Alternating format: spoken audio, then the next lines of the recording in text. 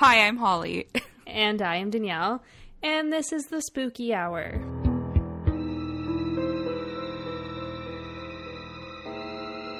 Hey friends, hi spookies, hello. It is episode 32.2.0. I fucked that up already. It's episode 32 version 2.0. Yeah, there we go. Holly because. So if you don't follow us on social media, you might not know, but we did remove our last episode. We did have someone from the All Wine family reach out to us and ask us very kindly and explained why, but they asked us if we would consider removing Amy Allwine's part in our episode. And of course we obliged. We are wholeheartedly going to support this family. And if they're still suffering with their grief as I expect them to. Yeah. We don't want to add to that grief. So we made the decision to take the episode down. I think that's all we're really going to talk about. I mean, we don't have much to say about it other than we think it's the right thing to do. And we just have another episode for you guys. That's all. Yeah. There's no hard feelings. The person was very nice about it. Very lovely. And it, quite frankly, was the right thing to do. Yeah. If anyone ever asks us, for personal reasons to remove it, then absolutely we will. But yeah, just like Danielle said, we never want to cause grief. All of our episodes come from a place of curiosity. We just like learning and stuff, and we never intend to hurt anybody ever. We're going to have this episode this week. We might have something special. We're going to try to figure something out to make up for the missing one. Yeah, check around maybe Thursday. Maybe Thursday. Maybe Wednesday. I don't know. You'll see. These might be hints. I don't know. Yeah, they might be. Like really bad at being subtle. Just keep your eye out. But I think I have a long one today. I have a long one. You have a long one today, so we're going to jump into it. Not a lot of banter today. Up. Yeah, because you guys, I'm just ready for it. I'm so excited. Let's go. So excited. Okay. Today, it's me. Hello. Hi, Danielle. Not hi, Danielle. I am Danielle. Hello. Oh, yeah. We usually say we're getting spooky when Danielle's going to start, so I guess we're getting spooky now. Yeah, we're getting spooky. So now you know it's her. Yeah. So I'm going to talk about the Waverly Hills Sanatorium. What was I scrolling today? I just saw that and I was like, ooh, I have to learn about this. I've never heard of it before. Well, here we go. Goddamn, Danielle. This is my number one place I want to visit. This is my bucket list. This is number one. Really? Where is it? It is in Louisville, Kentucky. Okay. I don't know what else is in Kentucky, but I'm sure we'll find something. Kentucky Fried Chicken. That's ridiculous, Danielle. I don't actually fucking know. I'm just assuming. And chickens. Lots of chickens. That's all I can. Lots of chicken. Yeah. Okay, so the way I'm going to do this, I'm going to give you some history, and then I'm going to get into what went on in this place. Well, it was multiple places at one point, but it is one building. Get into what happened, and then I'm going to talk about the spookies. And it's going to be a nice little flow, and we're just going to get creepy and fucking scary, and it's going to be great. I'm ready. I'm so ready. Okay. The Waverly Hills Sanatorium, as I said, is in Louisville. Is it Louisville or Louisville? I think it's Louisville. Okay. I think it's Louis. Yeah. Okay. Well, it's in Kentucky. Okay, guys? That's where it is. We're not good at words. We've been through this. No, I'm terrible at it. I was on the phone with my dad today, and he also messed up on a word, and I was like, it was the easiest word in the world, and I'm like, that's exactly where I get it from. So, yeah. So it was a former tuberculosis hospital that opened its doors between 1910 to 1960, and it's said to be one of the most haunted places in the world. I believe it. I'm sold already. Yep, it definitely is. So at this time, TB, which is tuberculosis, but I'm not going to keep saying that fucking massive word every single time, so it's TB. So it was a very, very, very serious concern and had been for many years prior to the opening of Waverly Hills. It was a fatal illness back then. Not as much was known about that disease. So like if you got it, you were dead. It was a death sentence. TB is still considered a potentially serious disease, so it mainly affects your lungs. It is highly contagious and it is an airborne disease. Essentially, this disease gets embedded into your lungs and will just destroy your lung tissue. Yeah. I don't like how that sounded. Yeah, it's like COVID. It's oh my god, I didn't even think of that. Yeah. So it can also embed itself into other parts of your body, including kidney, skin, reproductive system, bones, and I'm pretty sure your brain as well. So it's really fucking serious. Today there is a treatment for TB and it will kill this disease, and it is no longer a death sentence, but it's still around. You can still get it. Yeah. Even though it's very uncommon, it's still out there. But they do have a treatment for it. But unless, again, if you have underlying health concerns, then it might be an issue. But yeah. But back then, they had no idea what was going on with it. So everyone just died. That's it. Everyone just died. Yeah. They're like, you got TB, RIP. That's like... Did you just make a tuberculosis catchphrase? I did. Oh, you're amazing. So the Waverly Hills was built to house people with TB. When it first opened, it was made to house only 40 to 50 patients, but safely. Like I said, back in the 1900s, TB was extremely serious. There was little to nothing known about this disease. There was no treatments, no medication, no vaccine, absolutely nothing. People with TB were generally isolated from the public and put in an area where they were able to rest, stay calm, and have access to fresh air. So Waverly Hills was built surrounded by woods, and it's on top of a hill. Hence Waverly Hills. Wow. Yeah, it was made to create this serene atmosphere to help these people recover from TB. Mm-hmm. So with kind of like how they do rehabs. Yeah, pretty much. It's like a rehab for TB, which didn't work. So with the opening of this facility, it was on the brink of the TB becoming an epidemic.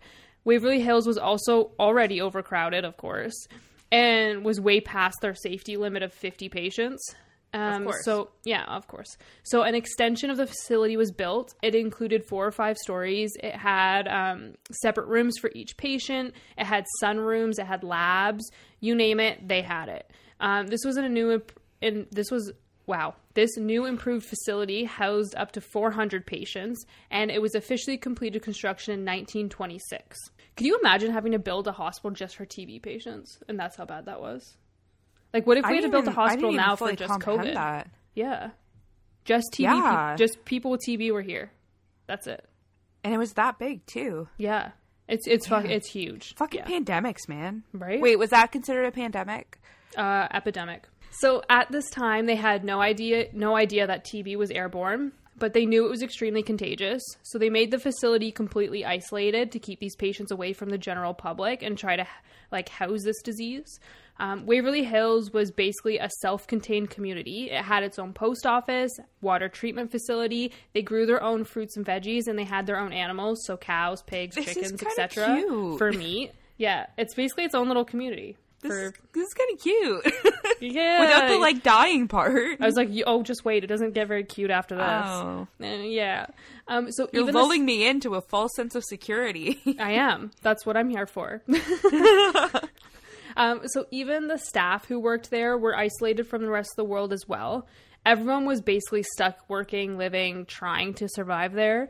There was also a children's pavilion that was built. It housed kids who were sick with TB, but it also housed kids whose parents had TB. So their parents were in the facility, but they didn't have it, but they had nowhere else to go. So they kept these kids there as well. Yeah, it's really sad. So there was also a tunnel that connected to the base of the hill. So it went from the hospital down to some train tracks, but it's kind of somewhat underground tunnel. And this was used so workers could haul supplies up the hill without too much interaction. So on one side, it was a flat slope where they could have drag the cart up and down. And the other side of that tunnel was stairs. The doctors at Waverly Hills tried to heal TB with, and I quote, peace and good vibes. I love that. There was no treatment available, so they thought lots of rest, fresh air, sunlight, and nutritious food would help. That's all they had to give these patients. Holistic living. Yeah. No wonder so many people died. Yeah. Yeah. So, yeah. The doctors did get one thing right. And vaccines don't work. Yeah. Get the fuck out of here, Holly. So the doctors got one thing right and had said that their patients' mental health was just as important as their physical health. Mm-hmm. So I guess they were on that ball pretty early. So that's why they built this place surrounded by forest in hopes that this fresh air would do them well and that their mental health would cure this TB. I'm so scared for where it goes south because so far this place sounds magical. Good. like not perfect, but like not mean. You know what I mean? Yeah, it sounds like a hippie convention. Yeah. I would so run far it. I'm enjoying it. Yeah. If there was no TB, I'd totally be there. So, have you ever had a TB test?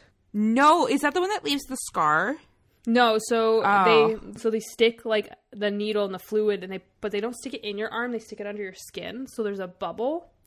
And then you go back in like 3 days and they test it, but then they do it again because they measure the size of it. And that's how it determines if you have like TB. Ew. It fucking so hurts like and it's a itchy blister? as fuck. Yeah, it's so itchy. Ew. Yeah, it sucks. I mean, it's so good I'd get it 110 times just to prove I don't have TB because TB is but fatal, that's especially in the also hospital. gross. Yeah, so... Yeah, Emma, my sister, has to get it. She works in a hospital and she gets it all the time. Well, not all, I shouldn't say all the time, like every year. Yeah. So the Waverly Hills served as the TB hospital until 1961. In the late 1930s, a treatment and antibiotic was discovered, and eventually with that treatment involving it, eventually treated and cured TB like successfully. I mean, not everyone was cured, but majority of the people were able to survive, and that was okay and whatever. It's absolutely crazy to think that this place closed down in 1961 because my dad was only one. My dad was born. Oh, wow. 1 year old. Yeah. It's not that long ago. That's nuts. So with this treatment, patients got better, less people died. So this facility kind of became like obsolete. Like they didn't really need it. The facility was then closed and completely cleaned. So it was like kind of like quarantined in a way and completely cleaned, got rid of all that TB germs. It was renovated, and in 1962, it became the Woodhaven Medical Services, which was a geriatric facility. The Woodhaven Medical Services was actually closed by the state only 19 years later, in 1981. Ooh. It was closed by the state for violations and the mistreatment of patients by the state. So this is where it goes south.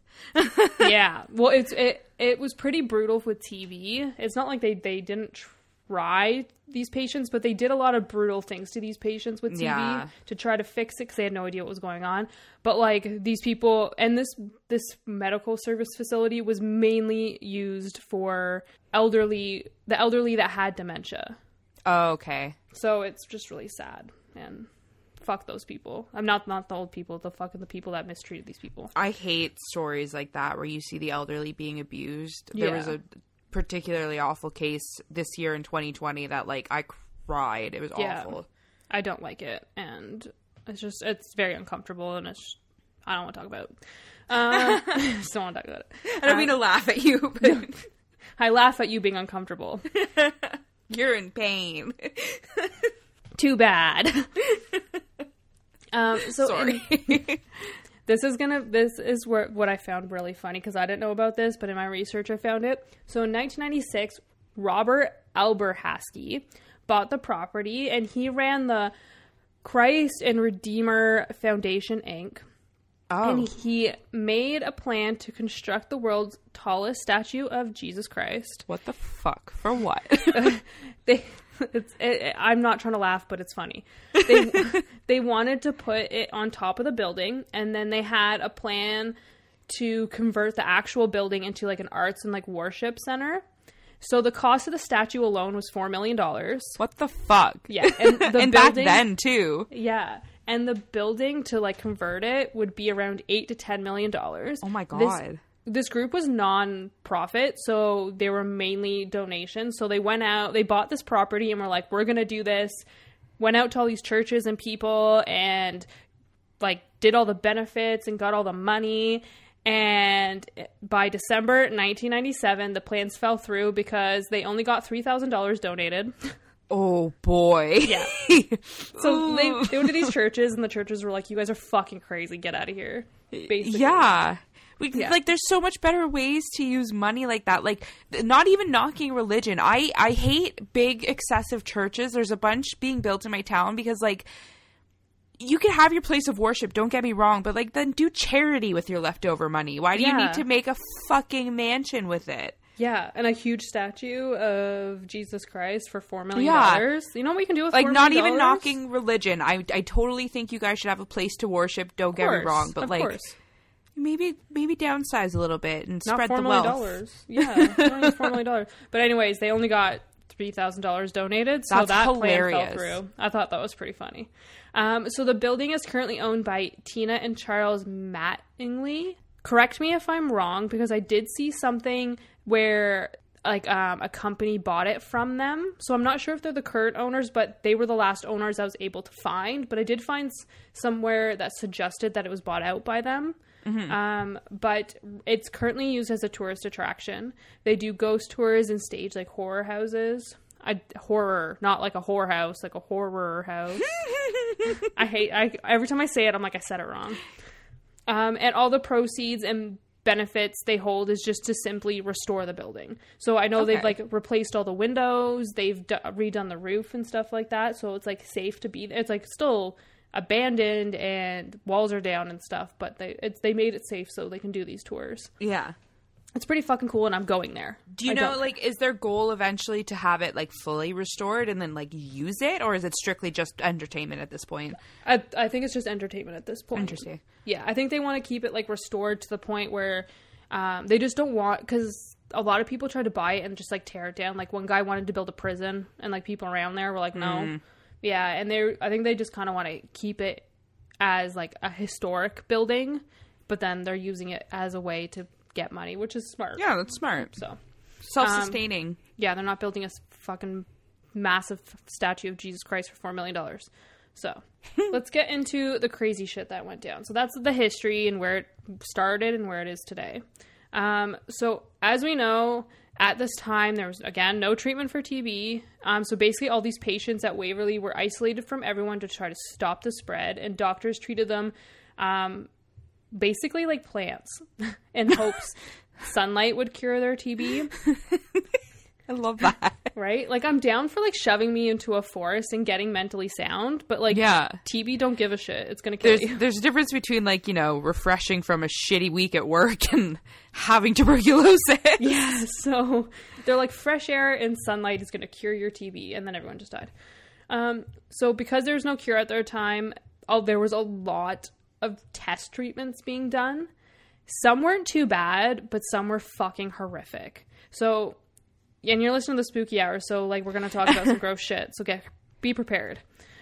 Before I mentioned those sunrooms, so patients would be exposed to these artificial lights in this room. So it's not like actual sunlight, but they made this like the sunlight hit the patient's chest and like their lungs.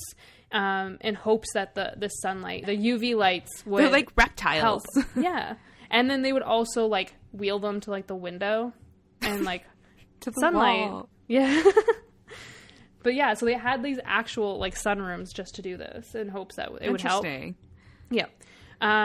They would also put, like, patients on the roof and open the porches, as I said, or, like, wheel them to the window for, like, some sunlight and fresh air. As they thought, like, fresh air played a part in curing TB. So these patients would be wheeled up to the windows and, like, porches, no matter the season or weather. I saw this one picture, and there was, like, a line of them, and they're wheeled up to these open windows, and they're all bundled up in, like, hats and stuff like that, because they look frozen, but, like, fresh air apparently is good. And so the patients would be, like, in chairs, again, in front of the window, any season, covered in snow, whatever. You got fresh air, you're good. I tried to find a photo of... Someone said that there was a photo of this where they were all wheeled up to the window and they were just covered in snow. So I tried to find the photo, but I didn't find it. Instead, I found a photo of someone, like, at the Waverly Hills in the snow with, like, a plush toy of Olaf, like, sitting on the ledge. I fucking died. I was like, that's amazing. You would find that. I would. So now into some more of the gruesome test treatments. Oh, boy. Yeah, get ready. Balloons would be surgically implanted into the lungs and then filled with air. So this would expand the lungs, and they thought it would help. Oh. It didn't. A lot of people died. Plot twist. Yeah, a lot of people died just from that surgery alone. Yeah. Yeah. Doctors also removed patients' muscles and ribs to allow the lungs to expand further and let more oxygen in, which is not how that works, just so everyone knows. Wow. It obviously did not help. So apparently this surgery, like, procedure was used as a last resort. So they were kind of like on the brink of dying, but then they put them through the surgery and then they didn't survive the surgery. Yeah. Wow. Yeah. So remember that tunnel? Early medicine is so wild to me, like, that they thought that would work. And it's not even like they were intending to torture these people. They're like, I genuinely think this is going to fix this. Yeah. They're like, we're not going to do anything medical. We're just going to shove a balloon in your fucking chest and hope the heart helps. Like, whatever. Can you imagine, like, let's go to Party City and get, like, another break? Like, oh, jeez. Man, I'm going to do some TB surgery this weekend. Yeah, it's going to be great. So remember that tunnel I talked about? Yes. Okay, well, that tunnel got turned into a body chute. Oh. Yeah. Fuck. So this tunnel is about 500 feet. Like I said, it has stairs on one side, and then right beside it has, like, just a flat surface, so they could, like, drag and, like, pull, like, carts up and down. But the carts ended up being filled with dead bodies, and the dead bodies would be lined up on that flat surface. They had so many people die every single day that they ended up turning the tunnel into a place to hold the dead bodies because they started running out of room. Yeah, this tunnel led to the railroad tracks, and they used sort of like a pulley system to bring the bodies down to the train. Yeah. Oh, God, I'm picturing it. Yeah. Now, they did all of this in secret because they didn't want patients to realize how many people were actually dying, and they didn't want it to affect their mental health. So they didn't want to, because they had so many people die in one day that they couldn't keep up with it. But they didn't want these people to be like, I'm just going to die, so there goes my mental health. Because they thought fresh air and sunlight and mental health would help. Yeah. I mean, mental health is great, but fresh air sometimes doesn't work. Also, like, a little reality sometimes. Yeah, that helps too. So now the reports on how many deaths that happened in this facility varies a lot. Some say it's around 6,000, while others report up to 64,000. So now most of the hospital records were destroyed, so that's why the numbers are a little inaccurate. But the records they do have dating back to 1911 show about 6,000 deaths. So maybe not the 64,000, but 6,000 is a fucking lot. It's a staggering number from just TB. Some records are still around because those are the ones that were actually filed. So the ones that aren't filed, there's probably a shit ton more of them. I don't know, man. I don't know. It's just crazy. 6,000 people die from TB. That's still a lot. That's one hospital. Shit ton of people. And that's one hospital. That's wild. Yeah.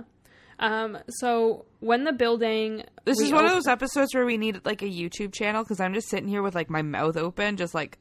At one point, I said something and it got quiet, and I thought you froze. And I'm like, no, she's just shocked. I was just sitting here trying not to puke. You're welcome. So now when the building reopened to be that Woodhaven Medical Services, this was used primarily to help with patients with dementia. Electroshock therapy was used in this facility, and the abuse of patients was just fucking horrible, and the conditions were fucking horrible. As I said, the state shut it down in 1982 for the mistreatment. I didn't really look too much into there because I didn't really want to be honest, because it's really sad. Straight up. I'm pretty sure we can come up with our own conclusions on what happened there and what the people went through in there. I did also hear that during when it was a TB hospital, that some patients, they thought that the TB went to their brain, so they would do shock therapy on them as well. Wow. That's crazy. Shock therapy cures all, and yet somehow nothing. Yeah, it doesn't do anything. So now with all of this, I'm pretty sure you can understand why it's haunted as fuck. Yes. Like all this I knew it was going to go south somewhere. Yeah. There's no ghosts here at all. Not one bit. So let's talk about the ghosties that haunt this beautiful place. Let's do it. So there is a room in the facility that is considered to be a death trap. This room is 502, which is located on the 5th floor. So there is a 5th floor. Huh. I said 4 or 5, and I'm like, I'm pretty sure there's 5. It's called the death trap because it seems to hold a lot of heavy energy and invites a lot of sadness. A head nurse who worked there, she worked in 502. She hung herself in the room from a light fixture. Yep. The legend has it is that she was depressed over an unwanted pregnancy. Another nurse who also worked in 502 jumped out the window. Yeah. Wow. Yep. And another version of that story is that she jumped off the roof, but her main room was 502. So we have 2 nurses that killed themselves while in this room. And it's unsure why she committed suicide. This room is very active. Some visitors have asked the nurse why she killed herself or why they killed themselves. And the responses on the recordings have been along the lines of, like, it's an accident, or like literally it was an accident. Like, I was watching a bunch of YouTube videos because there's not a lot of articles about it, so it's more just like firsthand kind of stuff I was watching. Yeah. And someone literally asked, like, why'd you kill yourself? And the only reply they got on the recording was accident. Oh boy. Yeah. It's also noted that in this room, people have experienced being, like, really sad and distraught. And some people thought about, like, going to the roof and jumping off while in this room. I feel like there was, like, one original spirit or energy there that's, like, driving people to do it. You know what I mean? There's something very demonic that's going on in here. That's a good word for it. Demonic. So there is a child named Timmy in the building. Timmy. Sorry. Or Timmy's in the well. I can't stand you. That's so funny. What's that from? Why? South Park. Is it South Park? Okay, Yeah. I thought it was. I like that you say it and you don't know what it's from. You're like, what? I haven't watched South Park in a really long time. South Park was that one show my parents actually would never let me watch, so I'd wait till they go to bed and then watch it. Really? I'm surprised by that. So am I. Aliens are fine, but South Park, Nuh-uh. Aliens and ghost movies and all that fun stuff. Yeah. But South Park, slasher flicks, totally cool. Yeah, that's totally fine.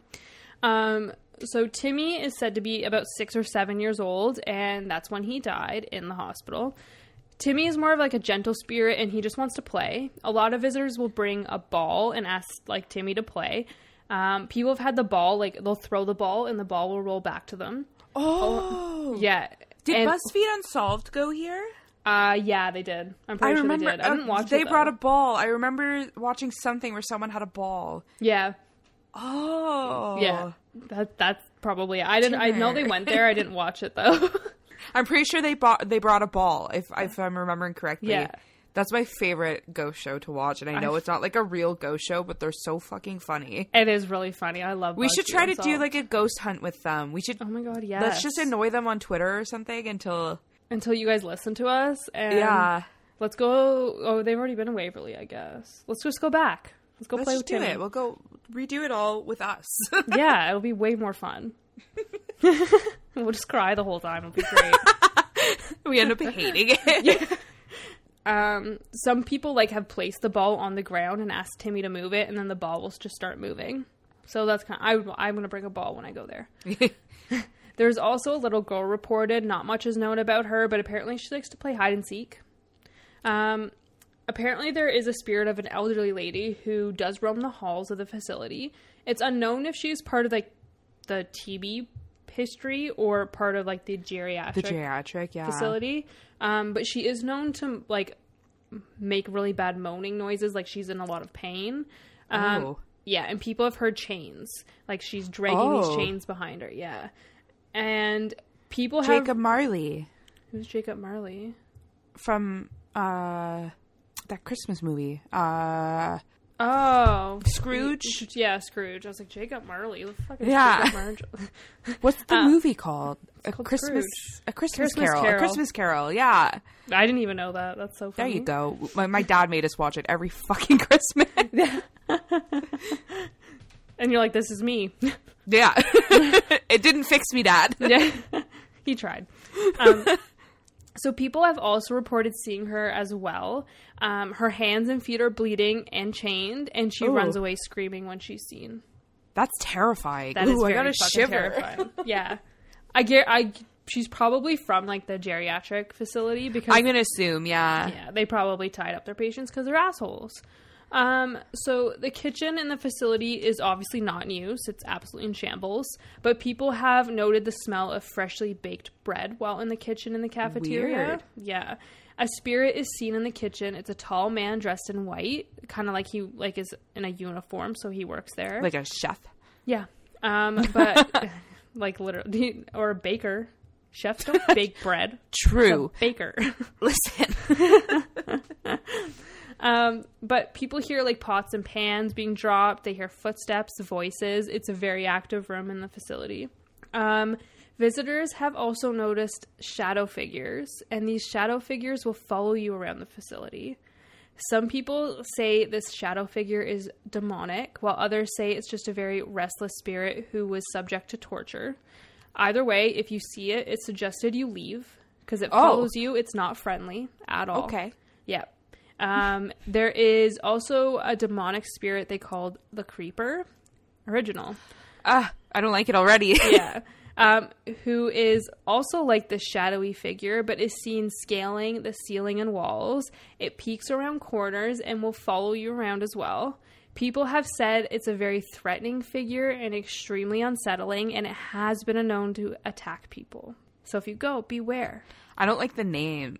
Yeah, Creeper. I don't like it either.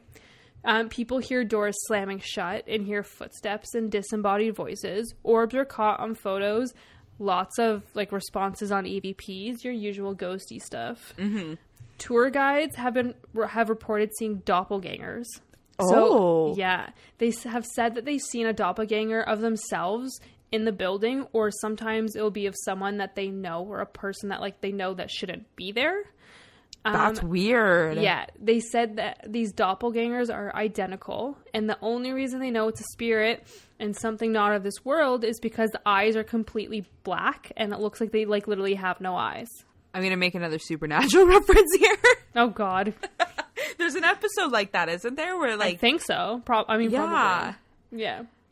I don't like that. If I saw that, imagine having two Danielles in the world. That'd be terrible. I feel like you guys would become friends. We would. We definitely would, for sure. You'd be like, whoa, a more evil me? Yeah, whoa. Girl, we need to talk. Get on my level. So last but not least, I'm going to talk about Mary Lee. Mary Lee went to the sanatorium as a healthy kid. She contracted TB while she was there. I'm not sure if her parents were there and she was like one of those kids that just had to like stay there because she had nowhere else to go. Yeah. But she did end up dying from TB. She has been said to be seen roaming the halls of the main building, and she likes to peek through windows. Now, some people say Mary was actually the nurse who hung herself in 502. So there are two stories, yeah. But there is proof of a Mary Lee that was a patient at this hospital, and there is a photo of her. So I'm not sure which story is correct, but either way, she's haunting the halls. In 2006, a paranormal investigator by the name of Tom Halstead, something. It was Tom. Tom was in the building and just took a photo. There is an apparition that appears in this photo. So the photo is him like looking down the hallway. So there's doors on the side and just straight down the hall. The apparition in the photo is of a girl. It's crystal fucking clear. She is standing in between in one of the doorways. Like she's walking out of the doorway. And this apparition looks identical to the photo of Mary. Wow. When you see it, it's I almost don't want to see it. Spine-chilling. We're going to post it. It's spine-chilling. It's so creepy. Should I look it up now or should I wait? Do it. Do Mary Lee. Okay. Let's do it. I'm scared. Images. Yeah. Right? Oh, I don't like that. And it's like literally like it's like probably one of the best ghost photos that's ever been captured. Yeah, it's pretty freaking clear. And it like the hair, oh my god, I don't like that. Yeah. Gross. Well, not gross, but just ugh. Gross. But yeah, that is the Waverly Hills Sanatorium. I love it. I know it sounds sick, but I just find haunted hospitals to be the absolute creepiest. Yep. I love them. It's it's like the number one place. If I can only go to like any haunted place, it's going to be that. We need to, when we can travel again, like actually map out a spooky road trip. We're going to take the spooky hour on the road. Oh my god. That's like a spin-off. I love that. Yeah. Oh my god, our very own simple life. Yeah. Fuck off, Holly. I'm the Paris. I hate you so much. That was awesome though. That's so funny that you picked that one. I literally saw something about it today, and I think it's just said something about like the most haunted hospital or something. I was like, I should read about that. And then obviously I didn't have enough time to. So thank you. So I just read your mind. I knew you wanted to listen to it. You did. I did. Bestie moment. Yep. And with that, we're getting it dark. This murder is murder. Again. So I'm going to talk to you guys today about the murder of Heidi Bernadzikowski. I literally watched a YouTube video like 4 times to try to get the pronunciation right, and I know I didn't get it. That's the only time I'm saying her last name. what it starts with a B? Yeah. Just it's B. Bernadzikowski. I'm going to call her Heidi the rest of the time. Heidi B. What's that? Heidi B. It's like Cardi B, but oh god, we can't make a Cardi B joke here. I got H for Heidi. I got H for Heidi. What's that from? When Heidi from the Hills got H boobs. Oh my god. I figured it was a Heidi from the Hills moment. Oh my god, that's hilarious. Also, I love that we like to preach that we're like emo kids and like we like dead things and we're all but we have just made a reference of The Simple Life and The Hills back to back. We're multifaceted, you guys. We're hardcore emo.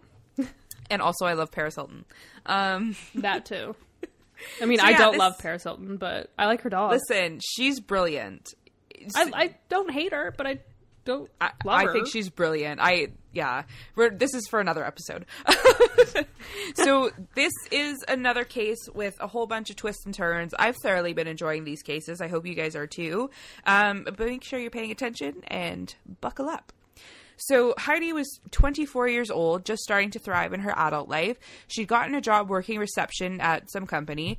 She just got her own apartment, and one night while playing pool at the local bar, she met the man of her dreams, Stephen Cook. Heidi and Stephen fell in love quickly, and the relationship progressed at hyperspeed, with the two moving in together within a few months and even taking out life insurance policies together, one on Stephen for $900,000 and one on Heidi for $700,000. Why? He never got the chance to propose, but Stephen said marriage was definitely next for them. I like that they got life insurance before marriage. Right? Like, that's a hella commitment. Yeah. That being said, Carl and I are each other's beneficiaries. Yo, same. I mean, because like, who the fuck else am I gonna? You were my only other option. On April 20th, 2000, Stephen dropped Heidi off at home after work and headed out to run some errands. When he returned home, his whole life had been turned upside down. He walked into a grisly scene, finding Heidi seemingly dead on the floor of their living room. She was sitting up with her back against the wall, and her throat had been cut. Well, that gave me shivers. I don't like that. Sorry. I guess I won't include the crime scene photos. Oh my god, no. Nope. I saw them. They blur her face out, so you can't see the injury, but you could see the position she's in, because it's a weird position. I can picture it, but I don't want to see it. Sorry. Do you want me to keep describing it? Sorry. Sometimes I forget that not everyone's as fucking gross as I am. So there was also evidence that she was strangled before her throat had been cut. Stephen called 911 immediately. The call is available on YouTube for those who are interested in hearing it. Police on the scene noted some strange evidence right off the bat. First, the living room had no furniture in it, but the drawers had been ransacked as though someone like it was an attempted robbery. Officers thought this was odd, that someone would target a home with literally no furniture, because no furniture would indicate a lower income household, which they were lower income despite the fucking life insurance amount they took out. Yeah. So it's just weird that an intruder would select this home when it didn't look like there was anything really to steal. And it's also convenient that she died after taking life insurance out. Yep. Never take out life insurance with someone you just met. That's all I'm going to say. Yeah. And the most blatant evidence that was alarming to police, someone had taken Heidi's lipstick and wrote number 1 above where her body was left. So they thought immediately this meant she was one of many, and they thought that they had a serial killer on their hands. That's terrifying. And they were sort of waiting for number 2 to show up for a little while. Mm-hmm. There's a picture of that too. I might post that. It's just lipstick on a wall, but it's like #1. That's so weird. Police brought Stephen in for questioning, and he cooperated. He had receipts showing that he spent his evening running errands and was not home at the time of the attack. However, he did have some interesting information to share. Stephen had told officers that they'd been having some trouble in their neighborhood recently, and he believed that this is what could have led to Heidi's murder. A few weeks before she was killed, Heidi had an interaction with a stranger that left her somewhat rattled. She was on the phone with a friend when there was a knock at her door. Heidi opened the door to find a man she had never seen before. He told Heidi that he was looking to start a neighborhood safety watch group, but she'd never seen him in the neighborhood before now, so she was highly suspicious of this. She noted his description for her friend and even drew a picture of his tattoo just in case. Smart ass woman. I actually love that she did that. That's actually brilliant. So the day before her murder, Heidi found scratches on her back door around the lock area. Stephen noted that it looked like someone was trying to bust the lock to gain entry into their home. That night, Stephen went to his rental board and demanded new locks be installed for their safety. This request was documented by the rental board. Over the next few weeks, police interviewed over 100 people hoping to catch a break. The closest they came to it was when they learned about a man named Terry Gilliam. Terry had worked with Stephen's sister at a local grocery store as a butcher. Police figured that since her throat was slit, a butcher was a likely suspect because of their work with knives.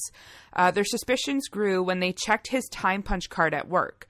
The cards were all like digitally created, so like a printer would like print out the timestamps. Okay. But for some reason, on the day of Heidi's murder, Terry's card was handwritten with several things scratched out. They arrested Terry on unrelated charges, but questioned him on the murder while they had him there. Ultimately, they were forced to let him go with not a whole lot of evidence to actually point at him being the killer, other than his time card looked weird that day. Can you imagine being like arrested for murder because your time card was weird? Well, he was arrested for something else, apparently. I didn't see what, but while he was there, they were like, "So, did you kill her?" Like, and they're like, "No, your time card is handwritten, so we're thinking you did it. You're a murderer." I think they were just kind of grasping at straws because there was no suspect at that point, and they were like, "Whoa, he works with knives, and his time card's weird." Police work is so hard. Yeah. So the years rolled on by, but no other names ever came up in the hunt for a suspect. After 11 long years, the case eventually grew cold. 11 in those years? 11 Yeah, Holy 11 years. Craps. So they had not found even a suspect in 11 years. Oh my god. In those 11 years, DNA forensics advanced and progressed, which allowed investigators to take one more stab at the case. Pun somewhat intended. Back in 2000, crime scene investigators took clippings from Heidi's nails. At the time, there was not much to be done. The DNA was mixed, Heidi's own with an unknown source, so they couldn't nail down an exact match, but they had determined that the unknown source was, in fact, a male. This DNA was run through once again over a decade later, and they got a hit. That hit, however... A decade? Whoa, a decade? A decade. So this is 11 years later into the future. They reran the nail clippings. What year did she pass away? 2000. Whoa. So in 2000, the year 2000, they didn't have this technology. That's how, like, dated... We're old, Danielle. I'm so stressed out right now. Yeah, we're old. We're old. So 11 years later, it's now 2011. They reran her nail clippings and found a match. The hit that they got, however, did not make anything any clearer to the investigators. The DNA matched a man named Alexander Bennett, who lived in Colorado and not Baltimore, where the murder had occurred. So Sergeant Meyer, who was the lead on the case, called the local police in Colorado to see what he could find out about this Alexander character. Heidi's friends had provided the description of this neighborhood watch guy to the police, so Sergeant Meyer led with that description. The clerk said she wasn't sure if Alexander Bennett fit the description exactly, but he did have the exact tattoo that Heidi had drawn. At this point, Sergeant Mayer flew to Colorado to talk to Alexander Bennett himself. They were quite surprised by the man they met when they arrived. They were expecting like a hardened criminal gangster type, but instead they were met by a well-put-together, clean-cut man. He tells officers that he's a trained opera singer and that he attended the Denver School of the Arts and received a scholarship to the prestigious Manhattan School of Music. So not at all who they thought they were going to meet when they went to Colorado. He sings opera. He can't murder people. Exactly. His story got stranger the more officers questioned him. They noticed that he had an arrest out in Baltimore, but the report didn't have any information on it other than Alexander's name and birthday, which is really weird. So either someone deleted the information after the report had been made, or the officer just never put any information into the report. So they didn't know why he was arrested, just that he got arrested in Baltimore. Someone fucked up. Exactly. Alexander said that when he was in Maryland, he got abandoned by some friends. They were supposed to be going to a concert, and they just got lost, and he lived on the street for about a month around the time of Heidi's murder. At some point, he was stopped by an officer while trying to walk through the Baltimore Harbor Tunnel. And that's what it was. The officer was just kind of like, you're not supposed to be here. And that was the report. Okay. So he got lost. And instead of like taking a cab to an airport, he just lived on the street, according to him. He's like, I'm not going to go home. I'm just going to live here. Yeah, it makes no sense to me. So they kept the talk somewhat light. Like, they didn't want to accuse him of anything. They were just kind of, like, chit-chatting amongst themselves until they finally told Alexander the real reasons why they flew out to Colorado.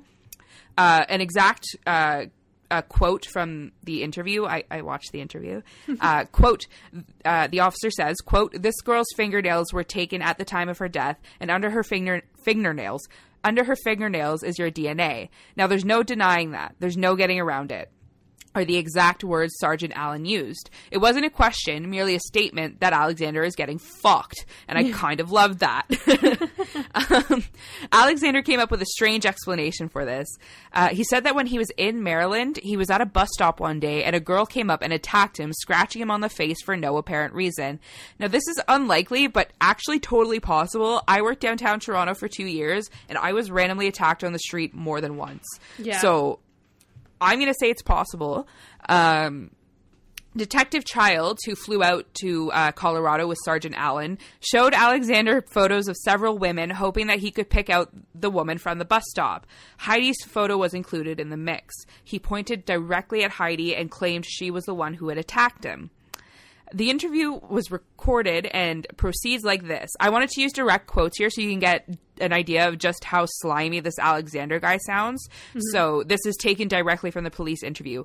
Quote, "For you to have been in Baltimore at the exact time this occurs, for your DNA to be there, for this tattoo to be on your arm in the exact location that the victim describes and actually drew it, I mean, it's just a lot of coincidence, Detective Childs. That's a profound thing, so you know, that's why I'm concerned. Alexander. You rightly should be. I'm concerned. Detective Childs. Am I being charged with anything right now? Alexander. Well, you're not charged with it right now, but I'm telling you things are not going good. The detective." And this is how Alexander responds. "That's fine. I've given you all the explanation and I've told you everything. And, you know, like I said, if we're done here, I mean, I have a lot of stuff to do today." Oh, do you now? So busy. So yeah, I wanted to direct quote that so you could hear just the, like, pompousness. Is that a word? It is now. It is now. Fuck that guy. Unfortunately, there was not enough solid evidence to charge Alex at that exact moment. I'm going to call him Alex now. I got lazy taping out all like Alexander and like literally the rest of the way down it just says Alex. It works. But before he left the interview, Alex mentions that his friend Grant Lewis would be a great character witness. He claims that Grant would prove that Alexander simply could not have committed this murder. A weird thing to say as you're walking out. By the way, call my friend. Like, just really weird. Yeah. Grant Lewis was a longtime friend and associate of Alex Bennett's. 3 years after Heidi's murder, Alex and Grant were arrested for calling in a phony bomb scare at a Colorado courthouse. Want to know why they did it? Right. So they thought that they could pin the bombing on Alex's roommate so that they could steal his car when he went away to prison. He thought this guy would be a good character witness. This guy that he, like, faked a bomb threat with is a good character witness. Oh, my God. This is so messy. So they brought Grant in for questioning, and he says he vaguely recalled the trip to Baltimore. At the start of the interview, he claimed nothing profound had happened. Investigators kept pushing for more. Finally, he cracked just a wee little bit. In a taped interview, Grant says, quote, "We were drinking down by the bridge and he being Alex, said, 'I hurt someone bad.' And I looked over at him and said, 'I don't want to know.' He said, 'I think someone's dead.' And then he said, 'I knifed someone.'" This was enough evidence. The worst character witness ever. Yeah, literally. This was enough evidence for police to arrest and charge Alex Bennett with the murder of Heidi Bernadzikowski. I know I said I wasn't going to say it again, but I did. You did it very well. Thank you. The trial begins 2 years later, and Grant Lewis is now the star witness for the prosecution. And yet another bizarre twist, Grant actually never ends up taking the stand. Alex's attorney issues a statement saying that their client is ready to confess to everything. Alex claims that his mother called him and said, quote, "If you did this, you have to confess and God will forgive you." And he says that he felt compelled to, like, cleanse himself of his sins or whatever. So with Sergeant Allen and prosecutors Glennon and Brult watching from the other room, Detective Childs sits down once again with Alex Bennett. Alex openly speaks about the gruesome details of the night he murdered 24-year-old Heidi. He says after he killed her, he tried to mislead cops by using Heidi's lipstick to write number 1 on the wall. He wanted them to think it was a bizarre serial killer case. He cleaned the apartment from as much evidence as he could, and I'm just going to drop another direct quote. Quote, after I had wiped everything down, I was making sure if she was alive. I didn't know, so that's when I had the knife to make sure she had died. I cut her throat. Oh, so he strangled her and then strangled her first and then wasn't sure if she was dead, so he went back and cut her throat just to be 100% sure. Safe measure, you know? Yeah, you know. Yeah, so he also admitted to being the neighborhood watch guy, and he also admitted to trying to break into the house the day before the murder. Investigators just had one more question for Alexander Bennett. Why? Yeah. Why did he kill this innocent woman in her own home all the way out in Baltimore? What could possibly have led him to this? He replied, quote, the plan of Baltimore just came up, abruptly when Grant was discussing about receiving money to kill somebody. The same Grant Lewis who is supposed to be the prosecution's star witness. Alex claimed that his friend was not only involved, but that he was the mastermind of their murder-for-hire plot. Cops pick up Grant Lewis from his hotel and bring him in for questioning. Hold on. I got shivers. I think I know. Grant eventually agrees to talk after trying to strike deals with the officers first. He tells detectives that it was all part of a bizarre scheme to raise money to open a nightclub. He and Alex came up with the idea to put an ad online selling themselves as hitmen. In the advertisement, they carefully selected the wording. It read, quote, professional and discreet house cleaning. The idea was actually similar to last week's episode with the Bessa Mafia, the episode that we had to remove. So we know that the Bessa Mafia ended up being fake. Yeah. I don't know if they even saw that case and maybe had this idea, but that was basically it. People would send them money to kill someone, but they were never actually supposed to go through with the murder, just collect the money and disappear. Yeah. So weirdly similar to the Bessa Mafia, but just these two guys doing it from Colorado. It's kind of crazy because, like, even if you accept, if someone reaches out to you and be like, hey, murder this person, they give you the money and you take it, you can go to jail. That's a charge. Yeah, for sure. Go to jail for it. For sure. Grant claims that Alex was supposed to go to Maryland to talk to some guy and pick up some funds for a contract killing he wanted done. He says Alex went rogue and murdered Heidi for some reason, but that Grant was not involved and did not know the reason why. Ain't nobody buying this, though. Back in the room with Alex Bennett, officers show him photos of 6 men to see if he could pinpoint who hired them to kill Heidi. In a shocking twist that everybody probably expected, he pointed at a photo of Stephen Cook saying, I recognize him as the boyfriend. Dun, dun, dun! Life insurance. Life insurance. Alex and Grant both claim that Stephen paid them to kill Heidi and make it look like an accident. They even said Stephen left Alex a key so that he could enter the home unannounced on the day of the murder.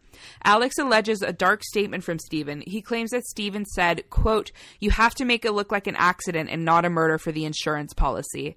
Stephen had allegedly promised $60,000 of the $700,000 he hoped to receive to Alex and Grant. So Grant Lewis was arrested for conspiracy to commit a contract murder. Alexander Bennett took a plea deal and agreed to testify against Lewis and Cook. As part of his plea deal, he was sentenced to 30 years in prison. Grant Lewis was found guilty and he was sentenced to life in prison, which shows how fucked up the justice system is. I'm not saying Grant is innocent, but the person who actually killed this woman got 30 years. Yeah. The guy who put the article in the newspaper got life. How does that fucking work? It doesn't. That bothered me. So in the years since Heidi's murder, Stephen Cook seemed to have moved on with his life. He got married, had a child, and was working for the government in Veterans Affairs. He did end up collecting about 20% of Heidi's insurance policy, but not the full amount due to the nature of her death. Stephen Cook was charged with first-degree murder. He claims his innocence to this day, with his biggest defense being that there was no contract to prove his contract killing. No emails, no texts, nothing to solidify his involvement in the case. A lot of investigators and stuff who gave interviews said that this was because at the time that was just not something they looked for. Yeah. Like, it wasn't typical to like look through a computer in a case. Yeah. Whereas now that's one of the first pieces of evidence they go through. It's so like it was main evidence now. Yeah, for sure. So it was a slip up on the police's end. For all we know, emails and texts do exist, but they just didn't think to look for them. Yeah. So because he wasn't, yeah, it's nuts, right? Because he wasn't far enough up Schitt's Creek without a paddle, Stephen Cook allegedly tried another go at murder for hire from behind bars. He allegedly asked, yeah, this fucking idiot. This guy. He allegedly asked his cellmate to have Grant Lewis killed in his cell, but the cellmate ended up ratting Stephen out to the police, which put a giant stain on this case. 1 year after Cook's arrest, the case went to trial. Heidi's friends took the stand and alleged that the relationship was not as happy as it looked on the outside. One friend even claimed that Heidi had borrowed money from her to rent out a storage unit as she prepared to move out of this house that she shared with Stephen. So Stephen Cook ended up getting life without the possibility of parole, plus another 30 years for trying to have Grant Lewis killed. So idiot. I'm going to play some devil's advocate here. Personally, I believe Stephen was involved. This is what happened. But there were some questionable comments I found while researching that I wanted to bring up, to be fair, because I am a Libra. That's the only reason. Just I haven't said that in a while, I feel like. Stephen Cook's attorneys alleged that Heidi had been looking for love online when she met Alex Bennett. He traveled from Colorado to Maryland to be with her, and when he showed up at her door, she rejected him, so he killed her. It's totally possible this happens every day, but then why would Grant Lewis put himself in the middle of this mess if it was just a blind date gone bad? Yeah. Stephen Cook's sister Kim told Crime Watch Daily that her brother had been wrongfully accused, and evidence left out at trial would have proved that. So there's a website called StephenCookJr.com that his family has put together. It's still active to this day. Basically, they're trying to free him from jail. I'm so trying not to laugh, but like it's a really ugly website. Oh my god, it's so bad. Stephen Cook Jr. .com. Guys, I'm gonna look this up right now. It's really ugly. I'm gonna wait. Isn't it ugly?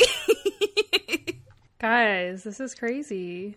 So yeah, his family has started that. They're trying to prove his innocence. So their at the same time, like if like you kind of like have like at least for me, like I feel really bad for them because the like family, even if he actually did do that, like they're putting like their like a leg out.